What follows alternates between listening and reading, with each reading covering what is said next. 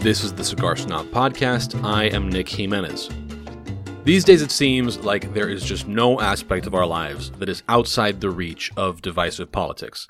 Cigars are not an exception, unfortunately, with government seemingly on a perpetual assault of the rights of cigar smokers, tobacconists, and manufacturers at the federal, state, and municipal levels. Few states are more notorious for their restrictive anti-tobacco policies than New York. With a gubernatorial election coming later this year, incumbent Andrew Cuomo, who is a safe bet in the Democrat primary, faces not only a Republican challenger, but also an unusually competent third-party challenge from Libertarian Larry Sharpe. I had a chance to speak with Larry about FDA regulation as well as prohibitions at the state and local level, and what his own libertarian approach to these issues might be if he ended up taking the helm in Albany. So without any further ado, here is my interview with Larry Sharpe, Libertarian candidate for governor of New York. Talk a bit about your background, where you come from professionally and also philosophically. And I think I'm especially interested in, how those experiences that you had as a Marine, as an educator, and as an entrepreneur what role those things played in your landing in the libertarian world. Sure. Look, I'm a kid who was born in Manhattan, adopted by a German immigrant and a guy she met in the Army when he was stationed over there, raised in the Bronx as a little kid, and on Long Island in Suffolk County as a teenager. My family was not wealthy at all. My mother was basically a waitress and a bank employee, and my father was a cop and a corrections officer. My father died when I was 12, which made me just really, of course, have problems as any kid would. Absolutely. And then I ran up to the Marine Corps when I was 17 years old to try to get away from my family. So I went to the Marine Corps for about 6 years, spent a lot of time, trying to be a man, being Mr. Hardcore guy, got a college degree while I was there. When I came back, my mother had had a lot of trouble. She had actually got addicted to legal drugs and then eventually illegal drugs, and was a convicted felon, and I had to pull her out of prison. And when I got out of prison, she was literally, in trouble. So I had to try to help her get a job, get her set up. And I saw how she struggled. She struggled to find a job. And when she got a job, she was basically a hostage because she was afraid she'd be fired any day now. They'd find out she was a felon because she was lying on all of her forms so she can get a job. So we decided to become entrepreneurs. One of the reasons why I became an entrepreneur was so I could make my mom free, so she wouldn't have to be a hostage to anybody and she could be on her own. And so we started a small trucking business. That business, I let that business go and let them go run that business once they were happy with it, my mom and my stepdad. And then I went off and started my own business. That one didn't go well, so I sold that one off. And then I started this one recently, last 14 years ago. And I've been doing this now for 14 years. I'm a trainer, a coach, a teacher. I teach leadership and sales, entrepreneurship, business. I've taught before at the graduate level of both Yale and Columbia. I teach now at Baruch. I've also taught at John Jay College, and I have lots of large clients, Government of Singapore, Estee Lauder, the New York Mets, stuff like that. I've been a lot of those different companies I've dealt with. Yeah. I've also helped small companies grow, all of those things. Now, how did I move towards a libertarian world? Well, first off, entrepreneurs are by default very libertarian. It's simply how it works. They want more freedom. They want to do things their own way. They want less government regulation. They want to innovate. It's what they want to do. And how did I get to the Libertarian Party? To be forward, I was not very political. It wasn't really my thing. But I did like one philosopher by the name of Robert Ringer, who I liked his business philosophy. He wrote several books on how to brand and how to grow your business, how to deal with people. And he was one of my mentors that I would actually read about and follow him. And he was someone who read Atlas Shrugged. And so I read that book, and I thought, I see where it's coming from. I'm not really an objectivist. I'm not really an Ayn Rander. But that was my intro into that political side of Sure. less government and more freedom. Then in 2012, when I heard Gary Johnson speak, I couldn't really hear most politicians, but I could hear Gary Johnson because he was an entrepreneur. He was the guy I was. He was the same entrepreneur, and I heard what he was saying, and it made sense. And so that's the guy I could hear. He was libertarian. I researched the party, and I realized I'm a libertarian. I'm about smaller government. I'm about not using force. I'm about allowing for innovation, letting people succeed and fail, and allowing the consumer to make more decisions and not allowing the government to be a monopoly. Sure. And that is really the issue. Monopoly is bad. Just because it's government doesn't make it good all of a sudden. Sure, sure. I know that you have, in terms of these regulations that affect both sides, you tend, or at least have tended, to focus more in your campaign on the vape products and how those are affected by government intervention. So talk a little bit about, number one, how you've seen that the FDA and maybe other state and local regulations affect vape products, whether in New York or nationally, because I think our audience, tends to see and think about all of this more in terms of handmade cigars. And also why it is that you feel so strongly about it. I don't know whether you have like a connection to vape products or some experience with them. So why the attraction to that issue narrowly? To be forward, I'm not a vapor, and I have absolutely no connection to the vape industry. This isn't personal for me in any way, shape, or form. The idea is they came to me, I saw they were right, so now I support them. I don't have to be part of something. I don't have to have an interest. I do smoke cigars once in a while. It's very rare that I smoke cigars, probably once every couple of years when people get together and friends of mine are having them. But it doesn't mean I wouldn't support the cigar industry. Of course I would. Sure. I support any industry that I think government is holding back. What I want more than anything is for the average American to be able to grow their own business, to grow their own world, to be able to become powerful and popular on their own, to gain success in the way that they want to gain success. I want people to have life, liberty, and the pursuit of happiness. And the government should be facilitating that, not stopping that in the name of safety. Not that I'm against the government trying to make us safer. I'm actually okay with that concept. What do I mean by that? If the FDA wants to exist, I'm actually okay with it existing. What I'm not okay with doing is physically stopping people. If the FDA wants to say, we have guidelines and standards on tobacco products, I'm okay with that. And if you, as someone who creates those products, want the FDA stamp, then you should go to the FDA, get their stamp.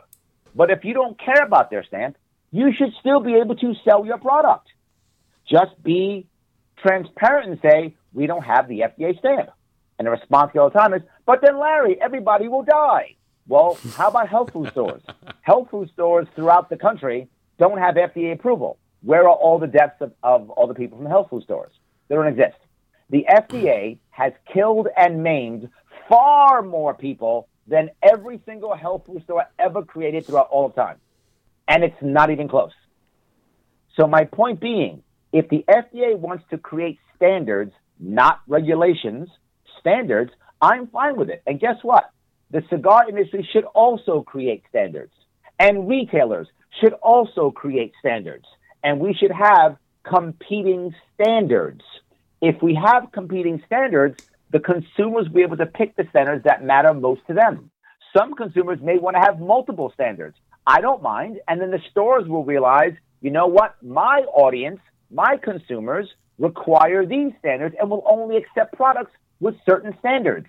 This is how the consumer decides what is valuable and what is not valuable. And what's most important about this is if you have only regulations, regulations only change when lobbyists decide to change them, not because things get better or safer or technology changes or information changes. No, because lobbyists decide to do so, which means by default, big business will always have the advantage. But if we had instead have competing standards, standards will change as technology changes, as information changes, as consumer demand changes. They will shift and adjust. And not just that, now small business has a chance of success, and so does innovation. Regulation run by big business will always stifle innovation. That's how it works. I don't want that. Yeah. This is why I don't like the FDA. This is why I want them to become a body that creates standards, not regulations. And another good example of that is UL, Underwriters Laboratory. These are guys who, if you want a standard, you want that stamp for your electronic, equipment, you go to them and they give it, or they don't. But you can still sell your product if you want to, as long as you are transparent and let people know. And that's my issue. Sure. And to your point about lobbies and large business interests being sort of the catalyst behind some of these regulations, one of the big companies that supported this expansion of FDA regulation at the end of the Obama years was Altria, which is the parent company of Philip Morris, John Middleton, U.S. Smokeless. And of course, they have all the interest in the world in seeing the FDA impose the same regulations on mom-and-pop vape shops or small, 3-table cigar factories in Tampa, yes, as they have to deal with their army of attorneys to keep them in compliance. Of course, because two things begin to happen. Number one is a natural barrier to entry, which for the big business is amazing. They love that. Again, stifling innovation, stifling the little guy. But something else happens. They act in the interest of safety, and their safety is they punish you as if that's what happens. See, they're okay with a $100,000 fine or $50,000 fine because they're already not paying much taxes anyway because they've shifted the tax code to where they can find the loopholes for not paying taxes. So they take that amount of money, shift it aside, so they can now pay the fines. A big company like Philip Morris will laugh at paying a $100,000 fine. A small shop, they're finished. That's the end. They're going under.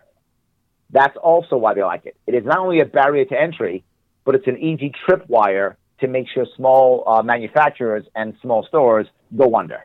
So in sort of shifting gears a little bit, what has your experience been in New York so far in terms of people being receptive to this message, especially as it relates to regulation of small businesses? And I think what this particular subject has that's a little bit different is that people see, I think it's probably fair, tobacco consumption is a vice, just like consumption of any other sort of, frivolous hobby thing, whether it's beer or whatever.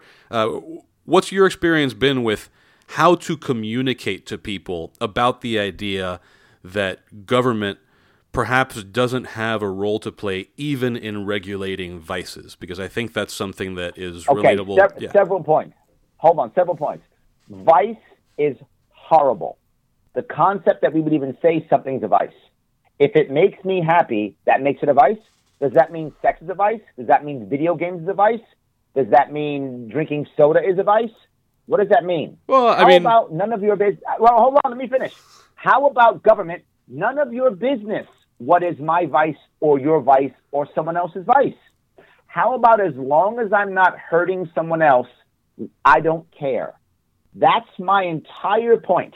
If I'm not hurting or harming someone else, I don't care. If you want to say you shouldn't smoke in a certain store because people are concerned about secondhand smoke, I'm fine. It's your own private property. You can't smoke in your private property. That's fine. But to say I can't smoke, who are you to tell me what is a vice? So now government decides what's a vice and what isn't? Government now decides what actions I can take with my own body? It is my life and my body. I don't even believe in the concept of vice. I know I was a little bit aggressive on that, I apologize, but it is a personal thing for me. Sure. It is personal. I do not accept the idea that government can decide what a vice is or isn't. Right. I do not accept it in any way, shape, or form. I deny the premise of the question. Right. No, and I think we agree. We may just be defining vice a little bit differently. But I don't care if it hurts you. You know what? No one gets angry for the guy who decides to be an accountant and he decides to eat fast food because he's always working 14 hours a day and he drops it of a heart attack at 50. And that's not a vice, but he didn't smoke or drink, so he's okay? No, he still killed himself. He worked himself to death and ate nothing but McDonald's every day. He still killed himself. Right. Yeah. I think we agree that government shouldn't be in the position of drawing the lines to define vice. My question was more, how do you communicate these ideas to people who maybe offer a little bit of resistance? Because so many people are so used to the idea that government has this role. And so the question was really, what have you found to be effective in opening people's eyes to that idea that government doesn't have a role here if there are no victims, even if it is something that on the surface looks destructive? I'm with you. Here's what I often say. I ask the people if they want to punish the people who have the vice or help them. What is your goal? Do you want to punish or help? And they always say help. If someone says punish, you don't have to talk anymore. We can stop talking. Move on. Right? If someone goes, I want to punish the bad people, have a nice day, move on. You don't have to talk. You're going to vote Republican or Democrat, have a nice day, go ahead. Vote to punish people. But if you're saying, I want to help people, great. You help people not by prohibiting it. You help people by showing them you care, giving them safer alternatives, give them opportunity to stop their bad habits, all those things. That's how you actually stop people from having bad self-destructive behavior. And here's the best part. If you educate them and they still see it, and you start looking at the actual results, you will sometimes realize that the behavior you thought was bad actually isn't bad. Yeah. An example I'll give is vaping, occasional cigar smoking, and marijuana use. All three of those. If you just do those three, the odds of you actually heavily affecting your health are 0 to none. But you can also use all three of those to stop other habits that are worse. So Right. if you actually smoke cigarettes, which will actually shorten your lifespan, you could actually use cigars as a way of weaning yourself off of cigarettes. You could use vaping. You could use marijuana, meaning marijuana products, not necessarily marijuana cigarettes. You could use marijuana products. There are many things you could use to adjust your habits to have better habits. But the key is, you're not going to change your habits unless you want to change your habits. And maybe you enjoy smoking, or maybe you enjoy drinking, or you enjoy some of these things, and you don't want to change your habits. It's your life. If that makes you happy, please be happy. Right. So I talk about the idea of the outcomes. You asked how I talk to them. I talk about, what do you want the outcome to be? Do you just want to punish people? If you think that prohibition works, let me explain all the times prohibition has worked. Okay, I'm finished. Never. It never works ever. Prohibition just makes a black market. Prohibition just makes violence. Prohibition makes people go underground. Prohibition never works. If you want anything that you believe is bad to stop, shine a light on it. And it will, you'll either see it as not bad because the light's on it, or people will see it as bad and they'll stop. That's just how it works. Right.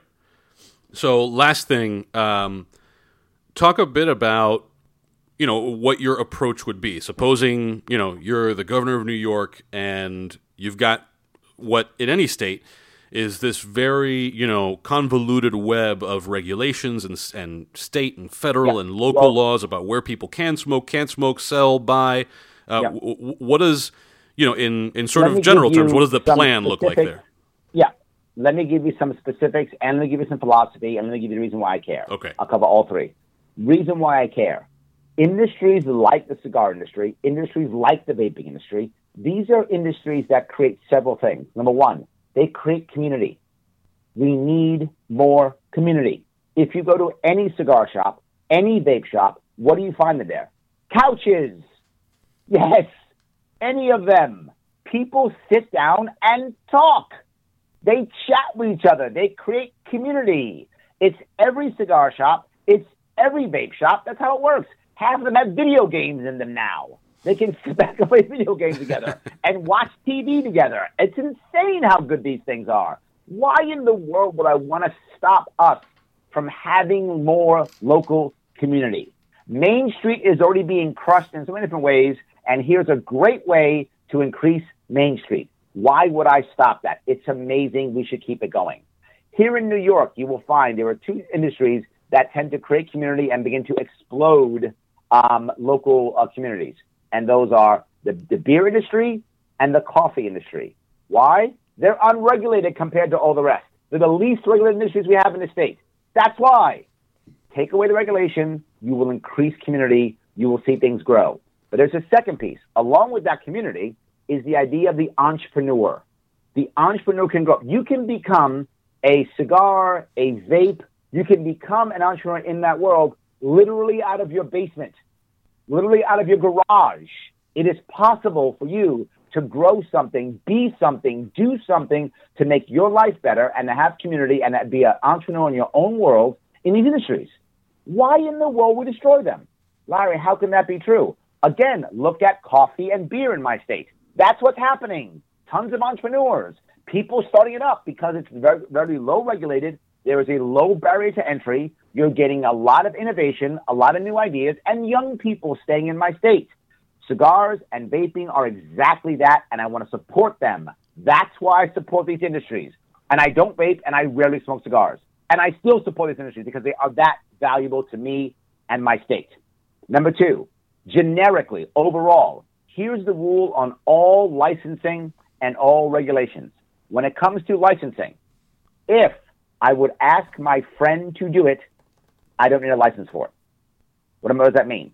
There are licensing in New York State to have a vape shop, licenses to have a tobacco shop, licensing to braid hair, licensing to walk dogs. I'm not joking. These are all licensed in New York State.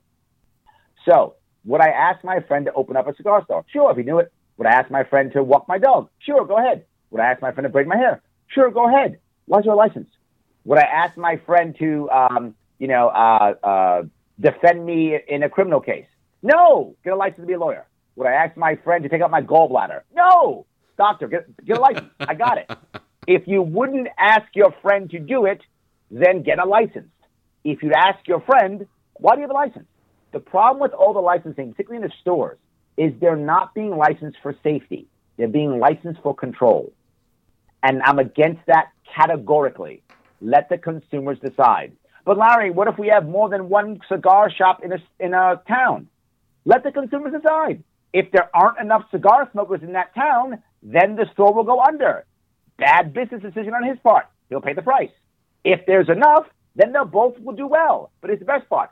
If there's one of them and he sucks, the consumers get a crappy store. But if there can be as many as they want, and this guy happens to be a bad store owner, someone else will open up and be better, and the consumers will get a better store. That's what I want. So conceptually, I'm against licensing unless it is something I would not ask your friend to do. When it comes to regulations in general, as I've said to you before, regulations are okay if they're standards, meaning I don't mind if a state or a county or a local area want to come up with standards that they want to have for anything, a store, cigars, cigarettes, I don't care, vapes, have standards. But that doesn't mean they stop the person from opening that store selling that product. So if they want to say, we're going to check by every SKU if this is good or bad, wonderful, do that.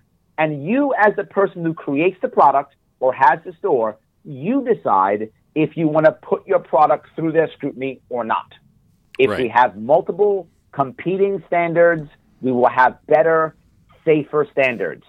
Now, how do I do that physically? Number one, I literally start giving licenses to everybody who wants them unless I think they shouldn't have them, which will show the futility of it, and they will go away. Many of these licensings are actually set up not by law, but by individual boards and like the FDA and authorities and such, which actually the governor will have some control over when it comes to local. I can literally just stop those with executive order. So those I'll just stop with executive order. Those that are not by executive order or came to my executive order, I can simply not enforce or make low enforcement rates or just grant them, easily just grant them. Now, when it comes to federal, I don't have control of federal, obviously. I'll just be a governor. But there's a law right now in Wyoming that helps farmers. And it basically says if you're going to sell only locally within Wyoming, that you will be immune from all federal regulatory bodies. I want to create the exact same thing here in New York for all small businesses. If you agree, not by applying, just by signing a sheet of paper, that you will sell your product or service only in New York State, I want you to be immune from all federal regulatory bodies, period. You do not have to follow their rules and regulations. Now, what does that mean? That means big business will have to follow because big business always sells across state lines. But the small guy doesn't.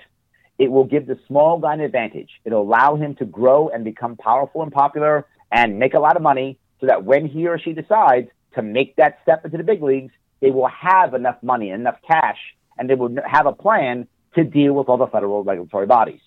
But more importantly, it will also show that locally, there's no zombie apocalypse because the FDA doesn't approve every SKU, right? People aren't dying in the streets. It's not The Walking Dead because the FDA didn't approve every SKU. We will have proven that over the course of many years, which will then give us a reason to sue the federal government to stop it. Right. So just to round this out, was that clear? Sorry. Yes, it was crystal clear.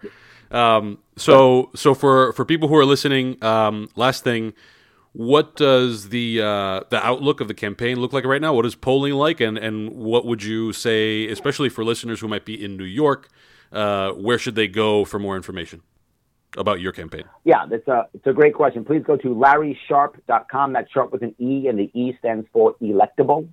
And you can also go to Larry Sharpe for New York Facebook page, or Larry Sharpe Instagram, or Larry Sharpe Twitter. I have all of them. Feel free to join, pop up, listen, comment, all good. What does it look like right now? Recent polling shows two things. That when people know who I am polling at 24%. 24 is amazing for a third-party candidate. But it also shows that a lot of people don't know who I am. About 77% of likely voters do not know who I am. The poll was done with people, with 51% of the people polled were self-identified Democrats, 30% were self-identified Republicans, 19% were either self-identified as independent or other or nothing.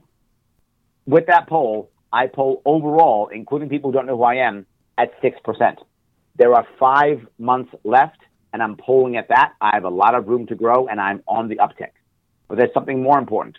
If you put me head-to-head against the Democrat, who is our current governor, His Majesty King Cuomo, King Andrew, if against him and then the Republican, the sacrificial lamb, against Cuomo, the sacrificial lamb Republican, he loses by 10 points, 55 to 45.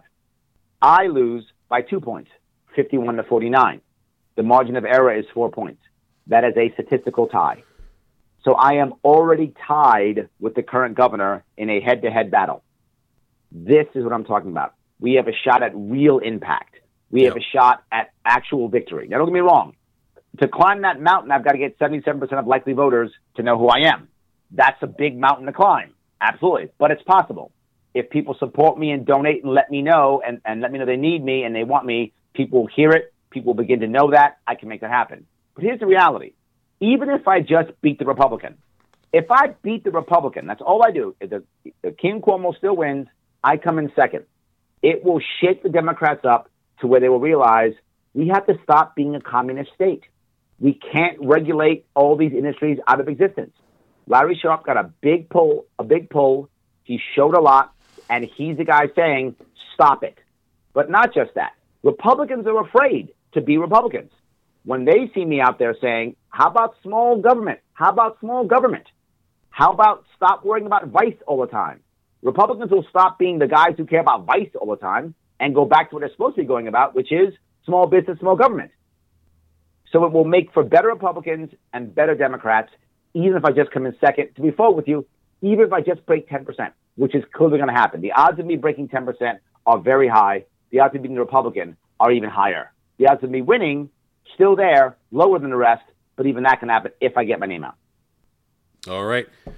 Well, thank you very much. Hopefully, next time I'm in New York or you're in Miami, we'll get together for one of your once every 2 year cigars. I love it. Perfect. Thanks to Larry for taking the time to do that interview. Here's a shameless plug that you might be interested in. If you were intrigued by Larry's perspective and want to hear more from him on a wider range of issues, head over to The Dade Podcast for a longer interview with him.